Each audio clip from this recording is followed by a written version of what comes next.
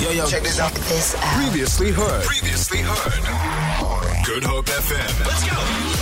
Every Monday, it's our Disability 360 feature where we shine a light on individuals, organizations, NGOs who are doing the most every single day to uplift the lives of those who need it the most vulnerable of our societies and those who live with disabilities every day. Today, we're talking about accessing the right information through the right channels, information accessibility when it comes to disabilities. Founder of Disability Info South Africa, Alan Downey, welcome back to the show. Thank you very much for having me. It's so good to have you here. Alan, we live in a time where we constantly have to question accurate and trustworthy information. I think it's very, very important in the world that we live in today, the various information channels that are at our disposal, and of course, how it ensures that information we're accessing is both accurate and trustworthy. How much more important is that when it comes to having a disability?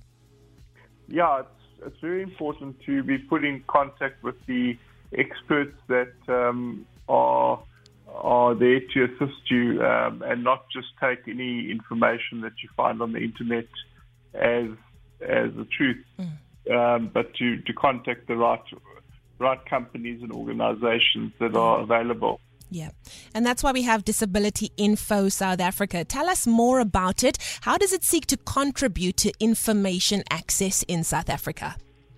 So DAS is not just an information service, but we link people with needing assistance with the organizations and companies that specialize in assisting persons with disabilities in those certain areas. So on the various sections where we have different information about certain aspects, we then contact the specialists that are experts in these fields, and they advertise with us because we are a free information service. So they advertise with us and they supply us with information to be able to include in the website that is accurate and correct. And then when when individuals do contact us for information, we then put them onto the experts. We don't try to answer everything ourselves. We put them onto the experts. So it's actually creating a link between those people needing assistance and the experts that are available to assist them.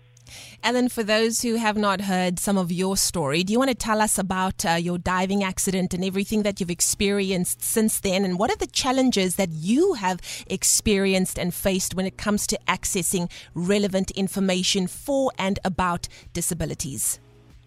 Yes, I had a diving accident when I was 21. And when I had my accident, I wasn't computer literate. I didn't know much about the internet and so on. And we were basically just put in contact with other individuals from our hometown that had also had similar accidents and could share some information.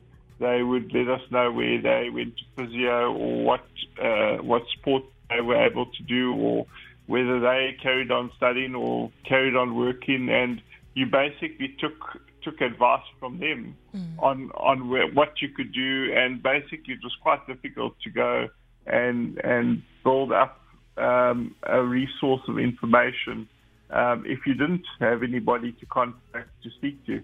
And after I began developing websites, I thought to myself, which was basically 20 years after I had my accident, that there was still, even though there was so much on the internet, there was still not enough information that was easy to access.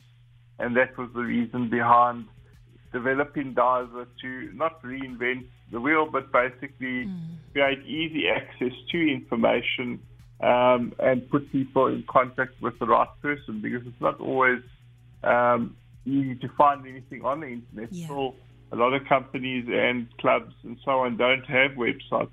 So it's a matter of looking through Facebook pages, and basically it's who you know that you're able to contact the right person and then put them in contact with the person that needs assistance. I love that it's also a free service that tries to address some of the needs that many people have. How can people make contact, and where can they get hold of Disability Info South Africa? Okay, they can contact me on my cell on 084 504 9176, or they can visit the website. We've got a shorter email, a website address. It's also www.diza.org.za, which they can go on to, and basically our contact details and all the information is on there. And then, as I say, we also supply a sort of small call center where people needing assistance that can't find what they're looking for on the website can actually phone me or email me, and I will respond to them as soon as I can. Okay.